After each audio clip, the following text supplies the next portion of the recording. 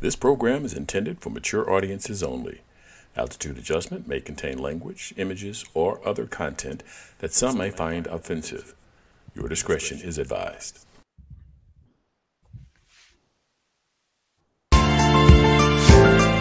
Welcome to Altitude Adjustment. Guests, we have Karen Turk, KARYNTURK.com. Karen Turk is a TV and radio personality. She's featured in Fake News, a Trump Story, a video on Amazon Prime Videos. She's coming up on April the 2nd. On April the 3rd, J.D. Dixon, he is leading the accompanied protest for Empire 13, which is the name of the group, the name of the protest. Mm-hmm. He is in, I guess, negotiations with Empire Comfort Systems. He works at Empire Comfort Systems, and they have some grievances that they're working out. He's also running for mayor of Belleville, Illinois. He's coming up on the 3rd. Trina Martin, a motivational speaker, is coming up. And then Lucia Vasquez is a therapist, sex therapist that help people work through trauma that they've experienced that have caused problems with their sexual relationship. She's coming up actually on Friday the 23rd of April, which is my birthday. I'll just throw that out there. And, all right. And I do like, chocolate, shrimp, whatever. Sex therapist. Sex therapist. Wow, yeah. All right, guys. Yeah. All right. Fake news people. He likes them too. Well, so the discussion that we had yesterday, and I guess this will get us kick-started into today's discussion. The thing that I had yesterday was, what did you just say? You said fake news? Yeah. Just that quick, people. I lost. So yesterday's discussion was about, we talked about the Georgia election, or the governor signing that legislation. Yeah, and we talked about. So I was trying to bring in the idea that there's more to the story than just what we've been fed. And so I realize that you guys don't see the same thing that I see. I get that. So I'm going to be out here in the woods by myself, kind of trying to pull you guys into the discussion with me. So the governor, one of the questions I do have for you guys, I looked, but I couldn't find it. So they are trying to stop people from providing food and water for people in voting lines. Correct. Do either of you guys know why? No, I haven't heard why. Do you know? No, I couldn't find it. I looked. Huh? They haven't said why, but my thing is they're evil to bring that legislation up. Okay. Especially since it was the governor's party that put all those things into effect. So one of the ways that people have dealt with that all over the country when they've intentionally made it where the people minorities especially, had to stand in line for hours to vote. So there were some people that went by and started bringing water, food to them because they stood in line for 4 or 5 hours to vote. Sure. Because they took out machines, they closed polling places and combined polling places and what have you. And so now in Georgia, as part of this law, they've made it a crime to do that. You could be arrested by police and be charged with Sure. I understand that. It's just the only thing is so the bill had to be debated before it's even drafted. Mm-hmm. So, are they drafted the bill, then they debated it. So at some point, debate about the bill had to come up, and so parts of all of the parts of the bill are the whole thrust or intent of the bill had to be discussed, and so it's interesting I want to know how that discussion went about. We want to make it illegal for people to serve food to other people who are waiting to vote. And we know 100% on that, Leon. I mean, why can't that information be included in the conversation besides just you can't allow food and water being brought to voters? Somebody has to know why, and we aren't being told. I agree with you on that. Makes no sense. Well, again, I just say it's out of pure evil that you brought something like this in the first place. And to put that, because remember, they talked about it on the news the day he signed it. They got this bill rushed through and voted on within 3 or 4 days. They had this thing done from the time the Georgia House of Representatives first took their vote to the time the governor signed it. It was in 3 days. Yeah, but the bill could have been in draft form for 5 or 6 years. I understand what you're saying is that it showed up on the scene, it was voted on, it was passed, put into place. It's quite possible that they had intent to do this several years ago, and they just found this as an opportunity. It might have been that the whole voting irregularity thing, Trump, claiming votes were stolen, was an attempt for them to find a way to introduce this legislation.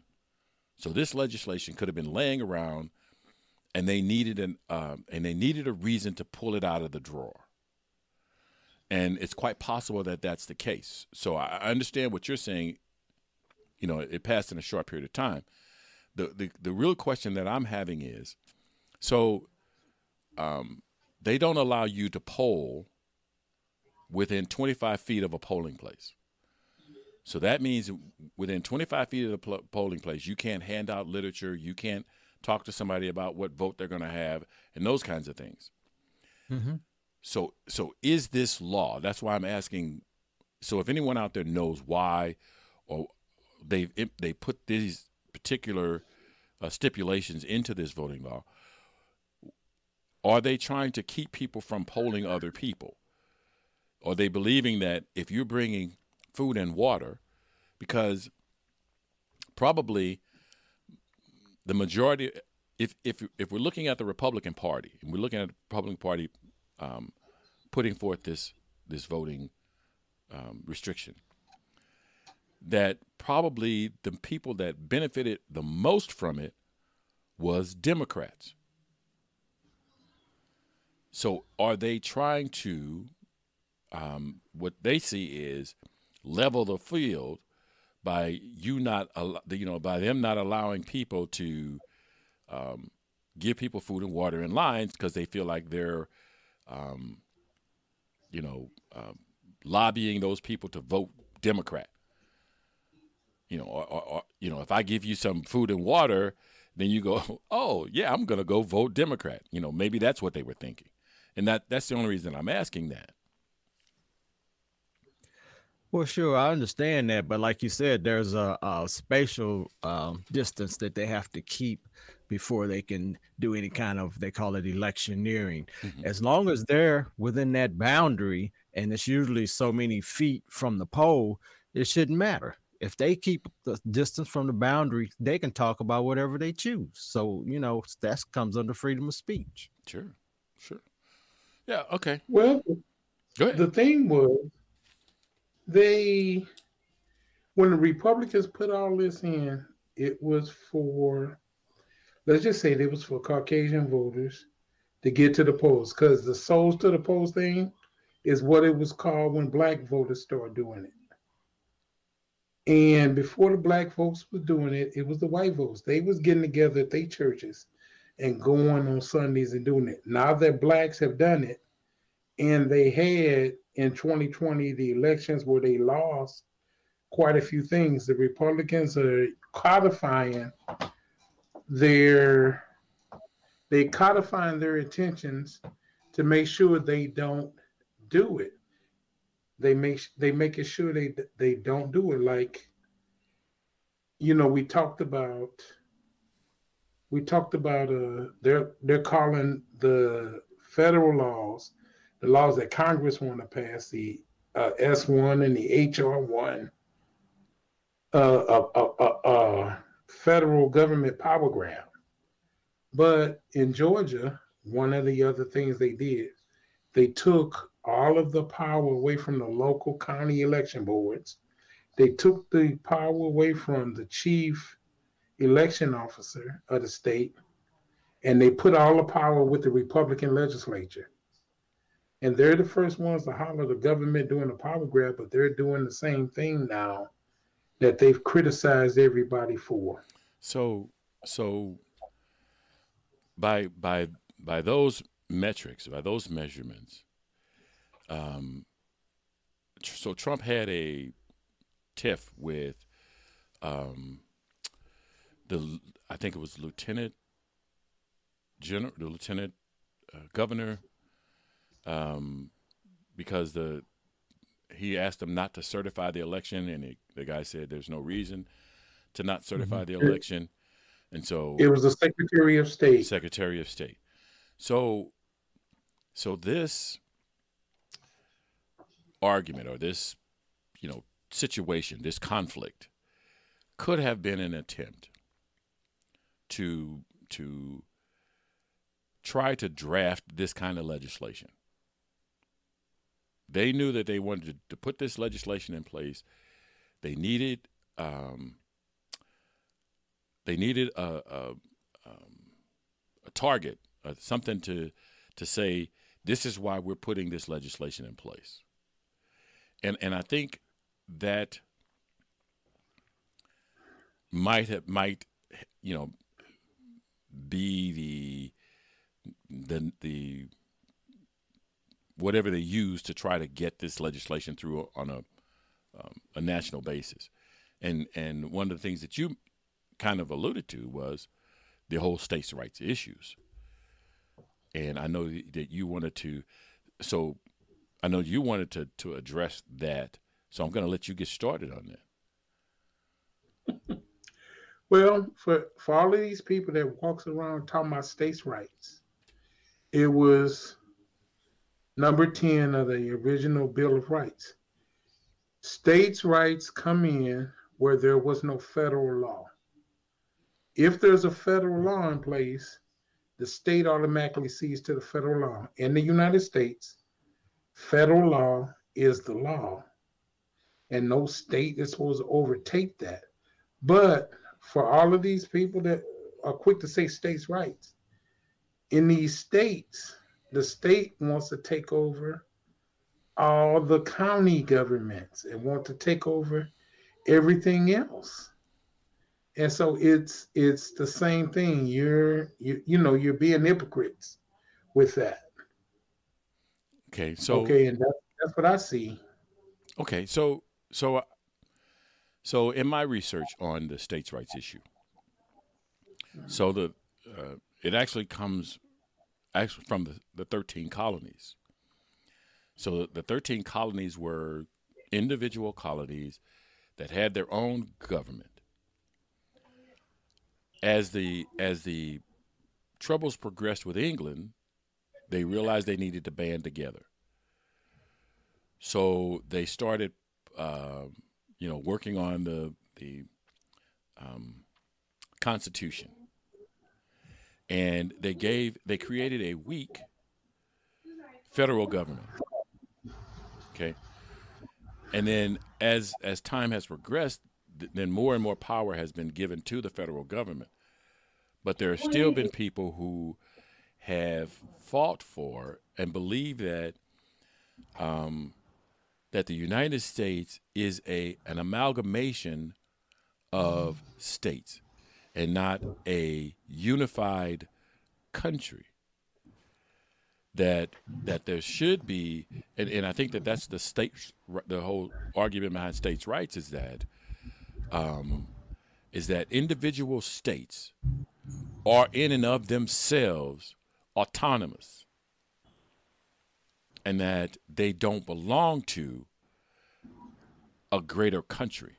So the states' rights people are rejecting as much as possible the federal government. Ooh, that feels so good going there. And so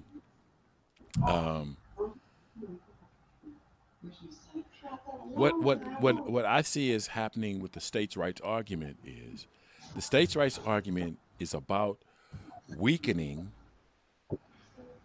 in the federal government so that we're not all united under one flag.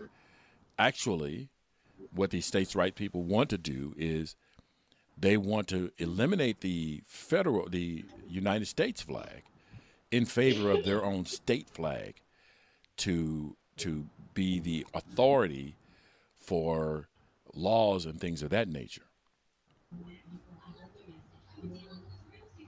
Well, that might be the case. And the way I'm looking at it is like, okay, these states want more and more autonomy and they want to separate from the federal government. But as we get down that slope, eventually they're going to have to decide who they answer to and where they get their help from, because all the states get federal aid from the government. They get a lot of benefits. So they got to consider everything that they're getting for being part of the government.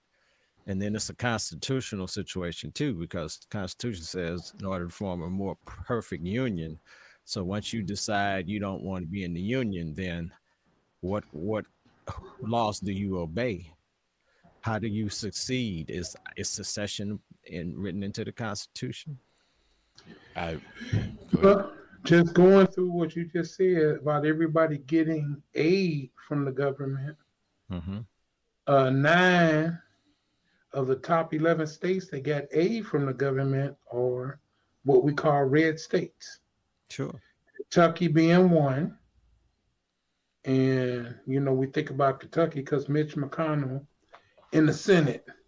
Kentucky being one, they get more money from the federal government than they turn in to the federal government. The state of New York turns in more money to the federal government than they get from the federal government.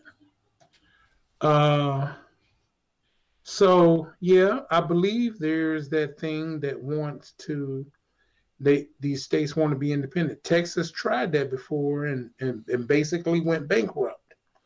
They, like what they're doing with their own power grid, they're the only state that's not on a national power grid. But what happened this winter?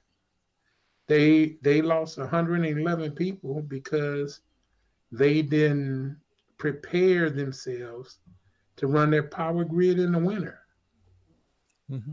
And when it came out back in 2011, the federal government commission told them, here's some things you need to do to prepare to be able to give your people power during the winter months. And Texas chose not to do it. And then you had people on the board of the power, or the people that ran the power grid, who weren't even living in the state of Texas. How do you have that? Okay, so one of the issues that you brought up was that, states send money to the federal government and they get money back from the federal government. So there's that imbalance. I don't know if I have a problem with that, because if one particular area gets hit with a disaster, they're going to get more money because we need to be able to go and take care of those people. So I don't really have a problem with a state. Population changes, population drifts. So the money that they're going to be able to take in is going to change. And so so we as citizens of the United States are responsible for, the people in Missouri are responsible for the people in Utah. We are responsible for the people in Idaho. And so if tax money needs to go to Idaho, that's where it goes.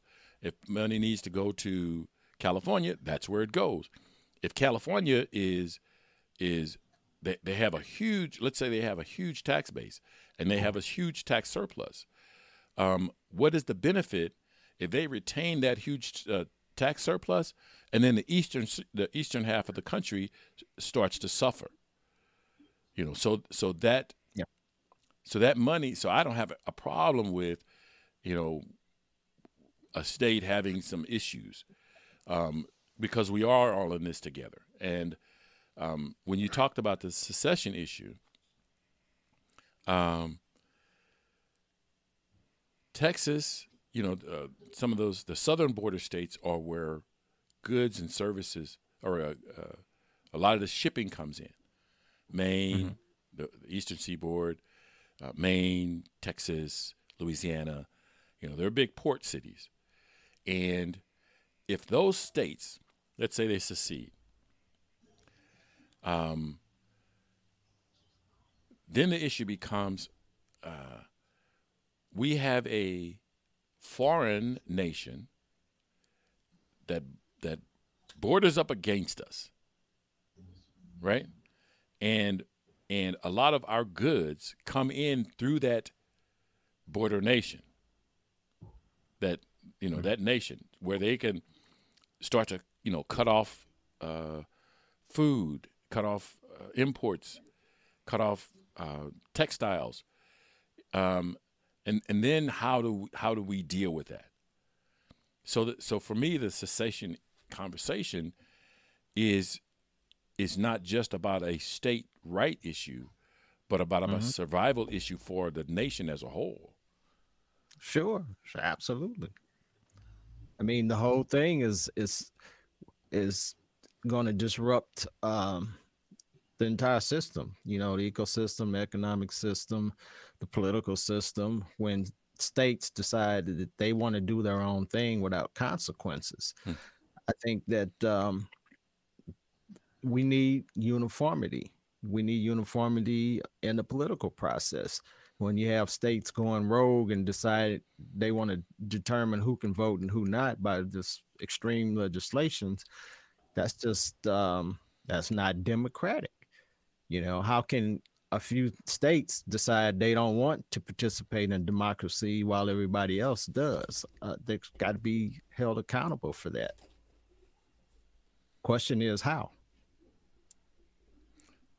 So you brought up voting, and I think that's an interesting question as far as I'm concerned. So should individual states be able to pass individual voting rights acts? Should like they can't serve food to people in line? Should a state be able to mandate that? Should a state be able to change early voting laws? If voting is a national issue and is a national responsibility, shouldn't it be governed by national mandate? Absolutely. Well, up to this point, we haven't had it where all of it was governed by a national mandate. But if you look at it, the genesis of all of this super restrictive voting legislation happened when the conservative Supreme Court back in 2011 or 2013, when they took out Section 5 of the Voting Rights Act that was passed in '65, where states like Alabama, Mississippi Texas had to, before they would change their voting laws, like what Georgia just did, it'd have to go through a clearinghouse first. And John Roberts, the current Chief Justice, was head of the Supreme Court that did that. Hmm. And so within 2 weeks, 5 other states started passing laws like Texas. Uh, and that's why you need the you need the Elijah Cummings Voting Rights Act, SR1 and how HR1 and SR and S1, because states can get together, smaller units, and do what Georgia just did. And if you make that federal, and if they do that, there's some you could put some penalties on there, whether they be just civil or criminal. So first of all, it won't be done, but that's what Georgia and Arizona, Wisconsin tried to do. They tried it in Pennsylvania, but it didn't work. So so it's been said that we're headed towards that civil war, another civil war, and you can see that that people don't want to work together, that they don't want to find compromise, they don't want to be a part of something bigger than themselves. Because anytime you are a part of something bigger than yourself, you have to sacrifice who you are. You have to sacrifice some of who you are. So the whole concept of team is about us and not about I. And so we see a lot of it in our politics today, that it's about I. And so the we folks are fighting, and I find it interesting that they're fighting an uphill battle. But the rhetoric at this point is to me astronomically crazy. So each of us have expressed that we don't try to play hard with labels like conservative and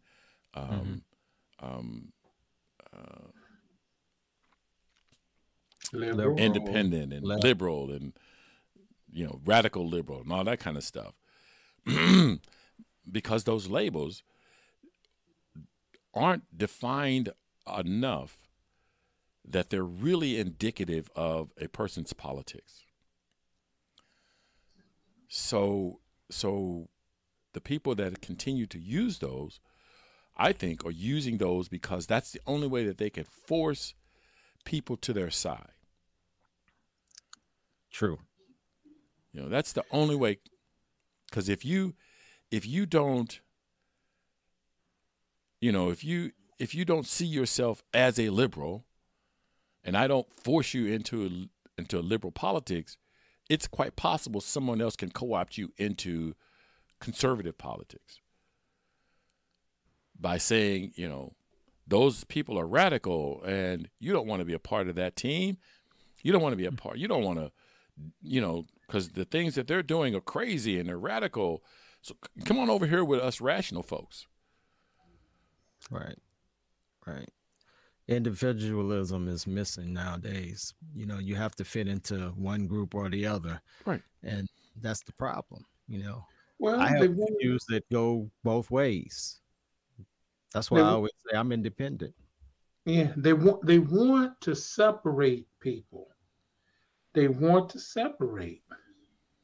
And like back in the past, during Reagan and during the 70s, you had people that served in Congress and the Senate, and they said when you had these type of impasses, the people would get together, one side give up some, another side give up some, and you get things done that was for the good of the country. Ronald Reagan, when he was president, the Speaker of the House was Tip O'Neill, and they made a whole lot of deals. Mm-hmm. They made a whole lot of deals. And now, I remember when Barack Obama became president, Mitch McConnell said his only goal wasn't to pass legislation that was to make it good for the country. It was to make Obama a one-term president. And he said that out of his mouth in front of everybody. Okay, so it wasn't about doing what was good for America. It was about doing what was good for him and the people that think politically like him. Yeah, he was a predecessor to Trump with that language. Well, Well, acting like that, he made it possible for Trump to come in. And Yeah. I just see so many times where people go to, we got to think outside the box. Every time they think outside the box and they bring somebody like Trump in, it does a lot more harm than good. well, the conversation. So our politics lends itself to that kind of rhetoric. There are a lot of, I think, really intelligent people pushing two-party politics, and and we see that so everything has a positive side and a possible drawback side. The drawback side to two-party politics is gridlock. Yeah. So so if you've got 4 or 5, and I'm not a party politics person, but let's say you got 5 or 6 different parties. Usually, one party is not going to be big enough to slow the train. They're going to have to make alliances with other people, which means they're going to have to make compromises. When you've got a two-party system, it's quite possible you never have to compromise. And so these really intelligent people are trying to hang on to this system that they see isn't working. Exactly. And so how do you reach these really intelligent people? Well, it's not about, from what I'm seeing, it's not about reaching everybody. It's about, okay, this is the way I think. And I got a group of people that's the way we think. And we will use the system to game it for the way we think. We want power, we want to keep it, and we'll do what we have to do. How did we get to the point to where the Senate makes it to where the minority party gets to just be at home, and you don't like legislation, all you got to do is call up something and you can stop it in its tracks? And where the minority leader of the Senate can go say, yes, I'm the grim reaper of legislation. Well, so a system that does not force parties to compromise, to work together, to me is a system that is eventually going to be plagued by what we are plagued with today. That is, if I don't have to compromise, I'm not going to. If I can force you to accept what I want, why do I have to compromise? Why do I have to work with you? Why do I have to do anything? And as we fight for power, the fight for power is about eliminating options and choices. It's not about including and creating options and choices. Right. In order for me to be powerful, I have to limit your choices, because if you have more choices, you may not pick me, and then I won't have power. So that's why I think the two-party system is broken, and it's never going to be fixed, because the two-party system works on the premise that good people will try to do the right thing. And as you just pointed out, people want power. That's not the right thing. Right. But as you pointed out to me on a few occasions, the right thing for me may not be the right thing for everybody. So it's right for me to just want power. And it's not right for everybody that I just had the power at all times. I mean, just like you say, how do you reach someone who thinks different than you? If that person just determined that you don't have the right to live, you don't have the right to exist, You don't have the right to think, I'm never going to reach him. I never will. Because no matter what is put up there, he's going to always say, well, Leonard don't have the right to live. Leonard don't have the right to exist. Leonard don't have the right to think what he wants to think. And no matter what Leonard does, or people like Leonard, I'm going to say it's fraud, because it means I don't get to be in charge. Oh, we have a guy like that, the previous guy, and who thinks it's right to put kids in cages on the border. But if you separate kids from their family. You done? I'm done. Okay. But if you support a system where power is the way to get things done, then you're setting up a system where the previous occupant of the White House will eventually wind up sitting, and you have to deal with him. If you put a system into place where everything has to be negotiated, where nobody is sitting on top and can make edicts, but have to appeal to people, then what you do is you put a system into place where people aren't going to get what they want. They're going to get some of what they want. And the more people that get some of what they want, the better it is for everybody. There is no system where you get all of what you want and it's going to benefit everybody. It's just not going to happen. And that power dynamic is what's killing the system now, which is why we have people who don't have Medicare, who don't have medical resources. It's the reason we have a system now where people are actually homeless. It's the reason we have a system that it's because we've allowed a situation where two parties who are really not far from each other as far as politics goes have always maintained the political power. And they've never been far from each other. There have been a few things that they've, that they're not together on. But, businesses didn't get to be as powerful as they are today because one side was against business, or one side was about managing businesses better. Right.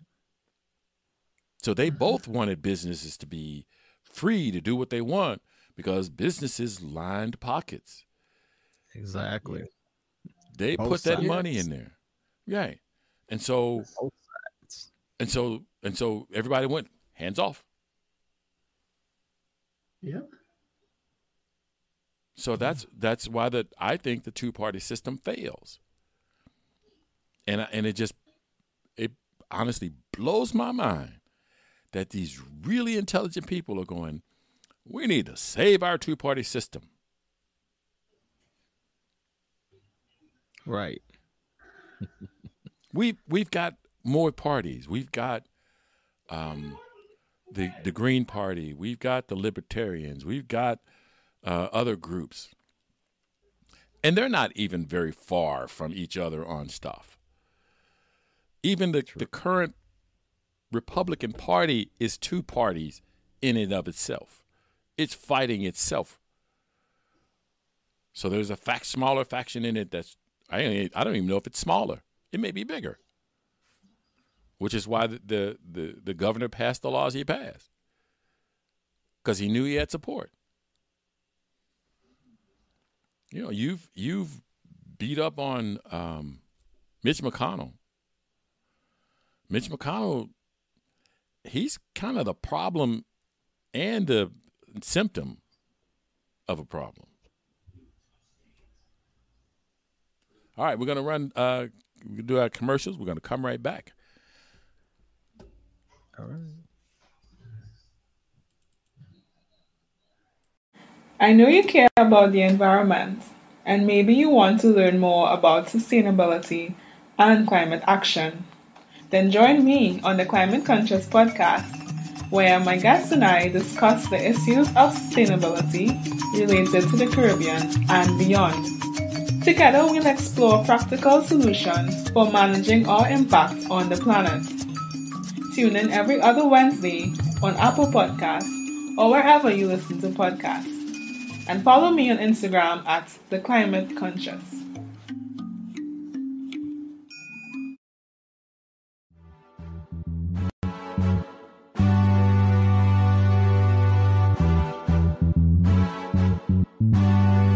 Welcome to the So-Called Oreos podcast, a podcast where Kia, Amari, Rachel, and Janae discuss all the awkwardness, hardship, and hilarity that comes along with society labeling you white on the inside and black on the outside, also known as an Oreo.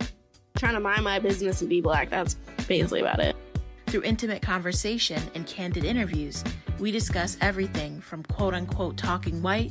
You talk the way, which I guess is supposed to be like you talk proper, and I usually think black people sound ghetto and uneducated. That's how I perceive when you say you talk so white. You mean you don't speak Ebonics?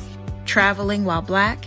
It opened my eyes to a lot of just the small privileges Americans have, and then it also opened my eyes to, as a person of color, how difficult it may be to go to another country. It was just a lot of blatant racism. Dating as a black woman. There's just something about the black woman who just really wants to support and see the black man thrive. And even if I'm not in a relationship with a black man, I'm still like gonna root for them. I'm still rooting I'm always for gonna them. root for you. I'm always. And a whole lot more. I just love being black. So join us every other Tuesday for intellectual and funny conversations that will make you embrace your inner Oreo.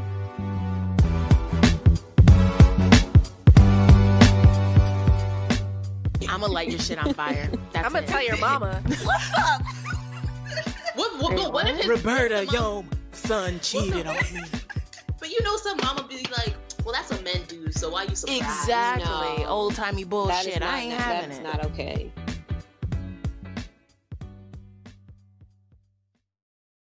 Experience Altitude Adjustment, a weekly podcast about people, politics, and professions.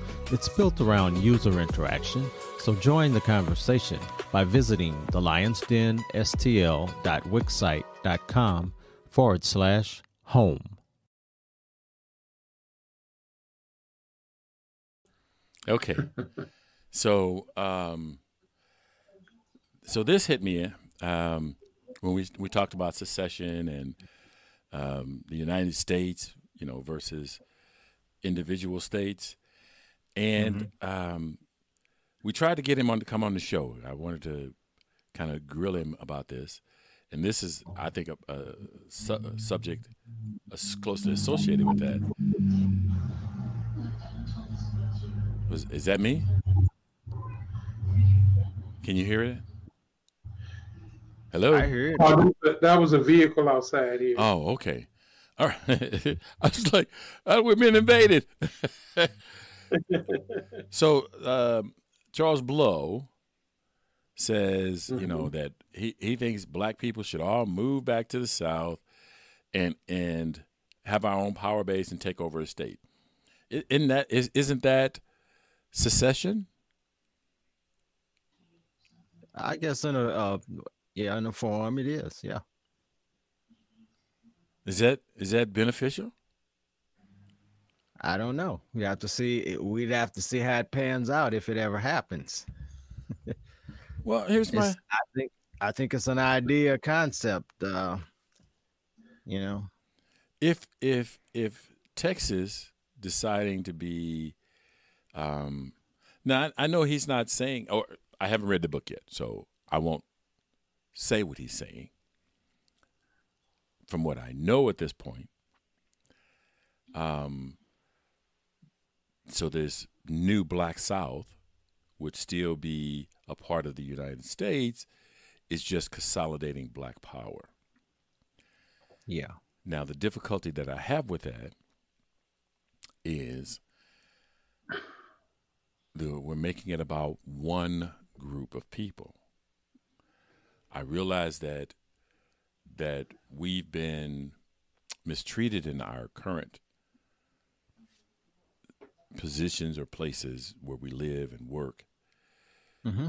But moving off and isolating and self-isolating just for the benefit of creating political power concerns me, because when we have one group that becomes all powerful in an area, they're going to do things for their benefit.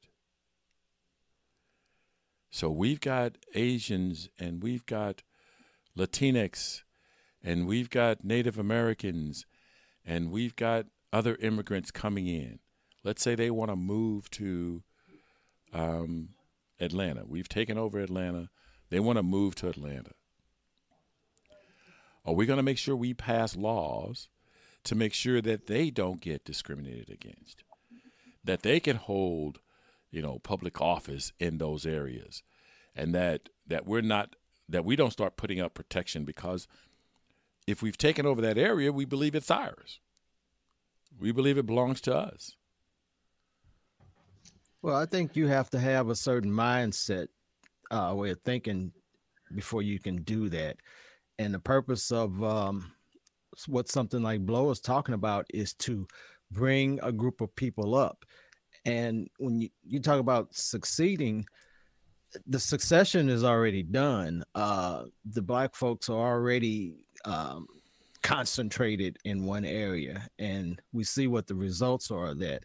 If we focus on bringing that community up and lifting them up to a higher standard, I think that's a good thing, just unifying the economic power that you have to bring the collective whole up to a certain level so that you can gain power and continue to thrive. Just like when you go back to Black Wall Street and Rosewood, we were doing fine. We had our own communities, and it wasn't by our design, but we had them and we were doing well. And we were attacked for no reason. I get that. That doesn't mean that we would do the same thing once we had the power.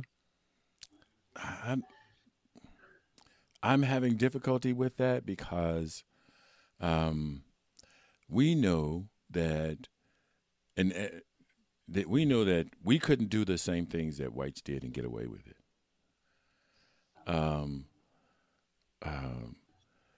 But look at all of the Black elected officials that have been arrested for white-collar crime. They realize that their community is suffering. Mm-hmm. They realize that they are the beacon of hope for Blacks, so that we can eliminate some of the racial stereotypes. Mm-hmm. And yet, the allure of power and money is absolute. They stole, or they bury mayor of D.C., Marion Barry. Marion Barry. Chicago. Sawyer? No, Junior. Daley? Huh? Black. He was a Black guy recently. Washington, Harold Washington. No, I'm thinking he was he was a son of an activist. Jesse Jackson? Jesse Jackson's son. He was arrested. Yeah. I mean, he had things. I don't know what his personal situation was like, but I would have thought that he had opportunities where he didn't have to do what he did. Sure. I'm Kwame Kilpatrick in Detroit. Yeah. Yeah. So when you say that we're going to lift, us up. We've had people in positions that could help lift us up, and they fell prey to money and power. Money and power. Right. But at the same time, you got to understand we're talking about individuals versus systemic. These people were pretty much acting on their own behalf by themselves. They didn't, they didn't come together as a body with people to hold the other group down. So I think it's a little different there. Okay, go ahead. Well, what makes them the same was none of those people got through on their own. And I know we're looking at the story of Kilpatrick. It was that Black community in Detroit that pushed him up. And when he got there, he acted on his own and did all kinds of crazy crap. So they forgot. They get up there, and like Leon said earlier, they forgot they can't get away with what the other people got away with. You got to be different. Reverend Jesse Jackson Jr., he had to be different. And, when he went up there just firing off on his father the way he did with his mouth, that's where he lost me. And I'm not saying that the Reverend Jackson was perfect. I mean, his sins came out at a time that was crucial for Black people. But, you went off and you fired off on your father, and come to find out your back door wasn't swept well. Okay. And then there's that congressman, I want to say his name was Jefferson from Louisiana, when the FBI raided his house. He had money hidden in his freezer and all that kind of crap. I mean, come on, man. But that's what I'm saying. We're talking about rogue individuals that get caught up. But, I'm talking about more or less a community effort to bring the community together. When you look at, say, the Asian communities, they have prosperity and wealth, and a lot of them aren't really political. They just work together as a community, and they pool their money, and they do work with key politicians and hold them accountable. So that's what's missing. When people get out of our community and move up the ladder, they need to be held accountable. So I'm going to hold this example up.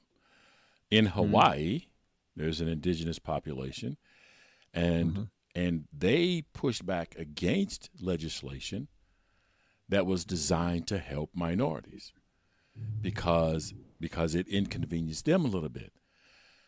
So why would we get into a position? Blacks.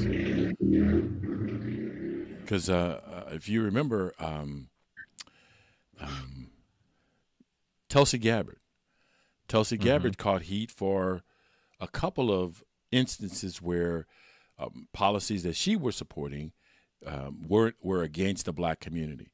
So what I'm saying is that if we get into a group,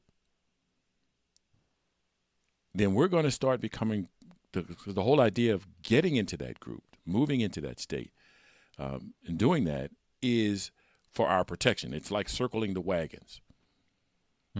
We're gonna work together to help each other as Black people. There's a possibility that we're going to become protectionist, just like everybody else that has been as a group. And the examples that I point to are instances where the group helped elevate Black leaders to positions, and then those Black leaders saw the opportunity for self-enrichment. And so I'm saying they have to be vetted, and we have to understand who we're working with. I understand what you're saying. I get it, and I see where you're coming from. I'm just I'm going to tap people on the shoulder and say, this sounds good in theory. Here's what has happened in practice. Right. I understand what you're saying. Here's what has happened in practice. Go ahead. And when you mention the other groups, there is a history of Blacks working with indigenous peoples and other groups, Hispanics and what have you, in helping them to get their stuff started and push their rights. Because I know, so it's just like one of the guys I listened to is Roland Martin. He say, hey, and he named some incidences where we helped other groups get their stuff. He said, where are y'all at now that we need help, that we're doing? Because see, the laws like what's been passed in Georgia, it's not just going to hurt us. Okay, it's going to hurt Hispanics. It's going to possibly hurt Asians. It's going to possibly hurt other people. And I mean, now, 6 Asians just got shot in Georgia? Mm-hmm. And the one white cop is already trying to get him off and not get it made into a hate crime. Oh, he was having a bad day. And he's having problems dealing with his addiction to porn. And so he was having a bad day, so he just went and killed 8 people. Right. If any of us are having a bad day and we go kill 8 people, assuming that we got locked up alive, there's no cop that's going to stand up for us like that. Well, if we have this black community, maybe there will start to be black cops that will stand up for that. If we section off ourselves and we say, this is for the enrichment of black people, then where do we draw the line between enriching the lives of black people and enriching the lives of Americans?